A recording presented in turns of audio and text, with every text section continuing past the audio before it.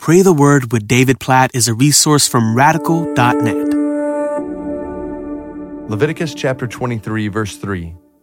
6 days work shall be done, but on the seventh day is a Sabbath of solemn rest, a holy convocation. You shall do no work. It is a Sabbath to the Lord in all your dwelling places. This is an obvious repetition of a command we see in the Ten Commandments in Exodus chapter 20.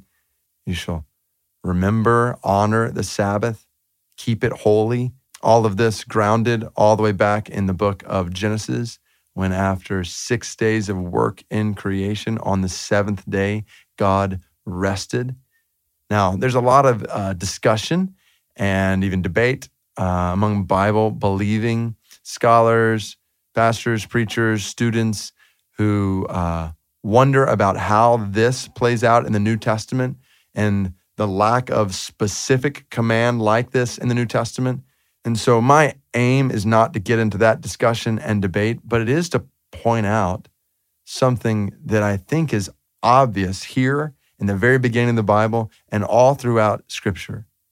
That work, number one, is good. Work is right. God worked in creation. God is working, in a sense, all the time. Like right now, God is working for every one of us. He is sustaining our breath, our lungs, our hearts are beating. My mouth is speaking because God is enabling all of these things. God is sustaining the entire universe right now. So God is working. Work is a good thing. And so even here in Leviticus 23, we shouldn't gloss over, like 6 days work shall be done. Like God has designed us to work. It's good for us to work hard today to His glory. At the same time, it's also wise in the providence of God to rest, to have set aside time to rest. I know that if I'm not careful in my own life, I can work and work and work and get so focused on all the things that need to be done that I can fail to rest. And this is really a picture of pride in my own life when I think about it, because rest is an act of humility that says, okay, wait, I need to stop. I can't do it all. I'm not supposed to do it all.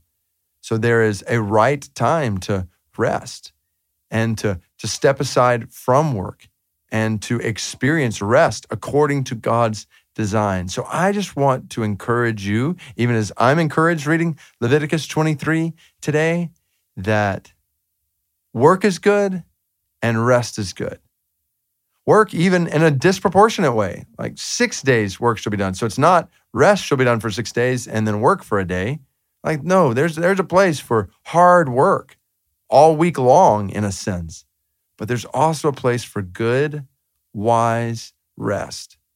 Rhythms of rest in our lives.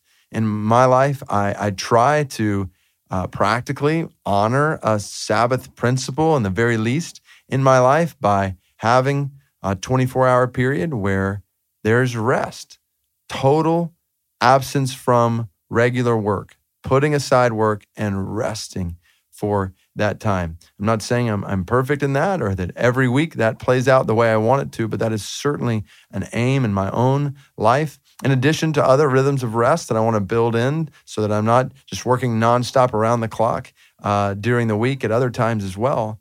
So the point is, I just want to encourage you to see work as good and right and to do it hard for the glory of God, and to see rest as good and right and to do that well for the glory of God. So God, help us to be a people who work hard and rest well. I pray for this in my own life. I pray for this in the co-laborers around me that I have the opportunity to work alongside. God, help us to cultivate that in one another. And then God, I pray for that for each person who's listening to this right now. God, I pray that you would help them to work hard for your glory, to work in a way that honors your work in them and that shows the beauty and the goodness of work before you in all kinds of different domains. At the same time, oh God, we pray for the humility to rest. We pray that you would help us to build healthy rhythms of rest into our life in ways that honor you, in ways that glorify your name. God, be honored, we pray, in our working and in our resting. In Jesus' name we pray. Amen.